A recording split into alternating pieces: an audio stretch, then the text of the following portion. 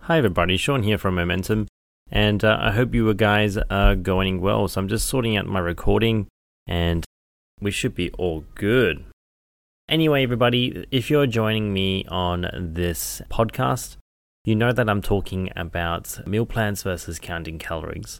Now, I actually had a really good chat with a follower on my Instagram, and we had a good chat about why she doesn't follow counting calories.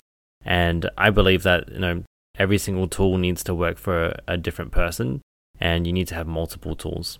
But I'm going to share with you my experience with meal plans versus counting calories, and you don't have to agree with me, but I think the one thing I wanted to do with this podcast, and also this Instagram and Facebook Live, is to educate people and see the other side and the perspective, because unless we can keep something consistent and sustainable, nothing can be measured, nothing can be managed, and there's multiple ways that we can do this. Now, I have been a personal trainer for the last 11 years. I have been going to the gym for the last 15 years. And I have been able to use a few different things and a few different methods to help people get their results.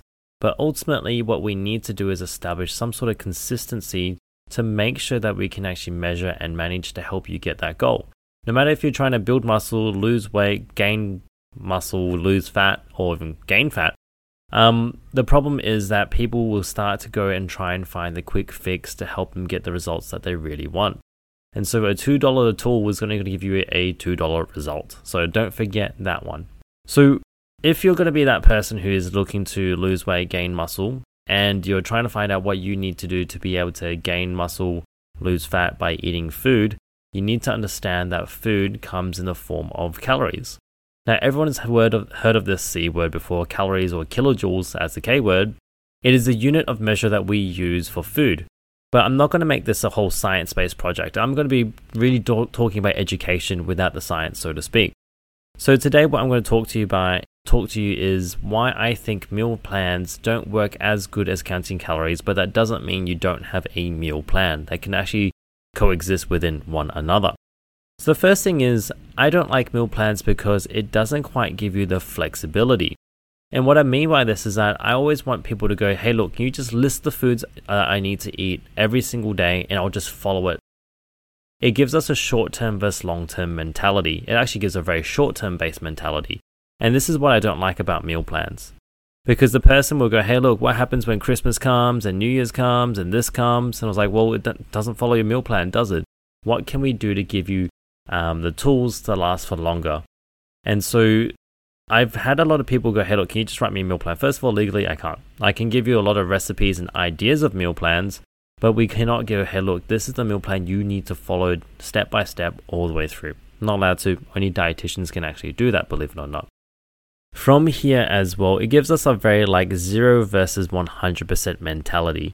And a reason why I don't like that is because everything needs to be done in a somewhere between, okay? You can't be 100 and you can't be 0%. So let's see what we can do with this.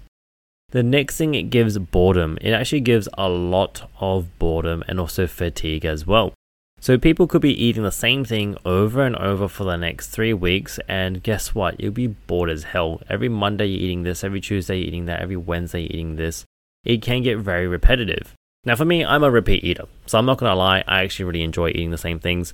But I am not going to follow a meal plan where it says, hey, every breakfast you have to eat oats, every lunchtime you have to eat the same thing over and over. So I like to get a little bit of some variety in there, and I also don't really even like following recipes, if I'm being honest. They do give me good ideas. I try it once, and I go, hey, look, if that's something that we like, we'll put it into the bank and we can repeat that over and over. But the reason why I don't like meal plans is because I do a lot of people who do end up going, hey, look, I get bored of the same food, which you're totally entitled to. I don't know what to really do when people get bored with food, when I can tell people, hey, look, I don't eat for enjoyment 90% of the time. I actually eat to sustain myself. So that's something I like to have with a lot of people to understand. The second thing is blindly following a meal plan. Now, the reason why I don't like people blindly following a meal plan is because they don't actually understand what's important about it.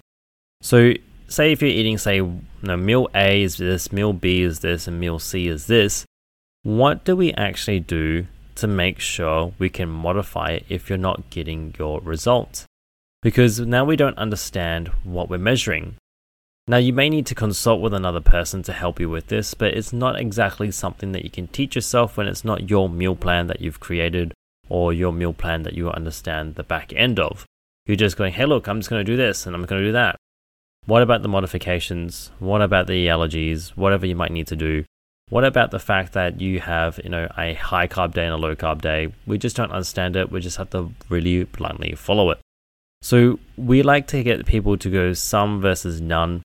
I want to make sure that people understand that you can have some of this as opposed to none of that. Because if it's not on your meal plan, it means that you probably can't have it ever. And that's completely a lie. I believe that there is no such thing as a bad food, but there's a bad amount of food that you can have. Let's think about that, okay?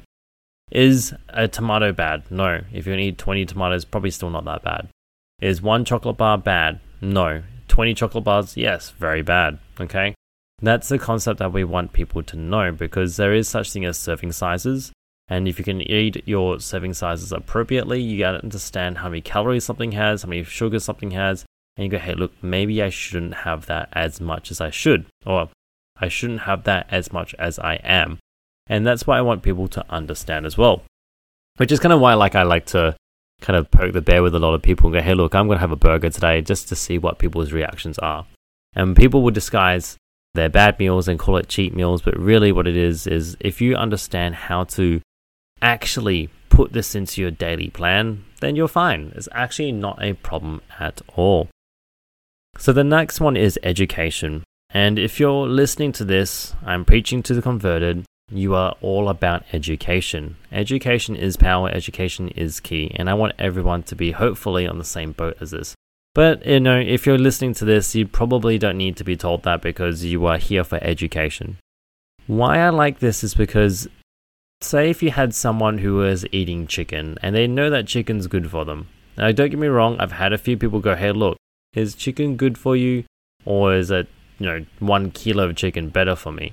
And I want people to know that when you have a meal plan that just tells you what to eat, you're not actually understanding why you are eating it. If you are understanding the macro countdown and also the calories, you go, hey, look, I understand that this is kind of like a Lego. I'm looking at this piece of food and I can go, I know roughly how much fat's in that. I know roughly how much carbohydrates in that, if any, in that piece of meat, and how much fat's in it. And that's where we go, hey, look, not meat is good, but this portion, this sizing is actually good. This is my understanding of it anyway. Because when I have people go, look, meat's good, bacon, lamb, sausages, but we understand that sausages, for example, have a higher yield of fat. Same with bacon, has a higher yield of fat. Lamb also has a higher yield of fat. So then why don't we look into things like chicken breast, chicken thighs, even has a less amount of fat compared to it. Lean beef mince, these things have less amounts of fat per 100 grams. Now, people go, how do I find out what 100 grams is? Get a kitchen scales. It's not rocket science. You want to weigh yourself, you should probably weigh your food as well. It's a good idea to understand what a portion size is as well. So when you start to count your calories, you start to read labels, you start to understand what a portion sizing is, you start to understand what a normal portion size is. And I got really, really upset when we went to Hawaii 2 years back. And basically everything that I seemed to have eaten and everything that was even happened to be served to me was happening to be like 2 or 3 portion sizes because everybody was unaware of what they were actually eating. And for those of you who are out there, a good way to justify what a portion sizing is, especially if you don't want to get the kitchen scales out anyway. And I've learned to adapt to people who don't want to use kitchen scales or don't refuse to use kitchen scales or refuse to be able to measure and manage anything, is start to use the size of their fist, because the size of fist is pretty relatable to each person. And a good tip for you out there is if you want to get at least 20 to 30 grams of protein, depending on the actual yield of the meat itself, so lamb versus chicken, chicken versus fish, fish versus fatty fish and red fish, all of them will be a little bit different. But a fist size is roughly at 20 to 30 grams of protein, okay? A fist size. And that generally happens to work a lot with each person, no matter if they're big or small. And if you can eat at least 2 to 3 fist sizes of meat, that's going to be a good amount of meat for you per day. Now, this is where it tends to fail once again without reading labels and learning how to manage your calories. What if you don't eat meat? There we are. That's going to be a difficult one. So another good source that I like to use as an example is actually yogurt, and Greek style yogurt as well.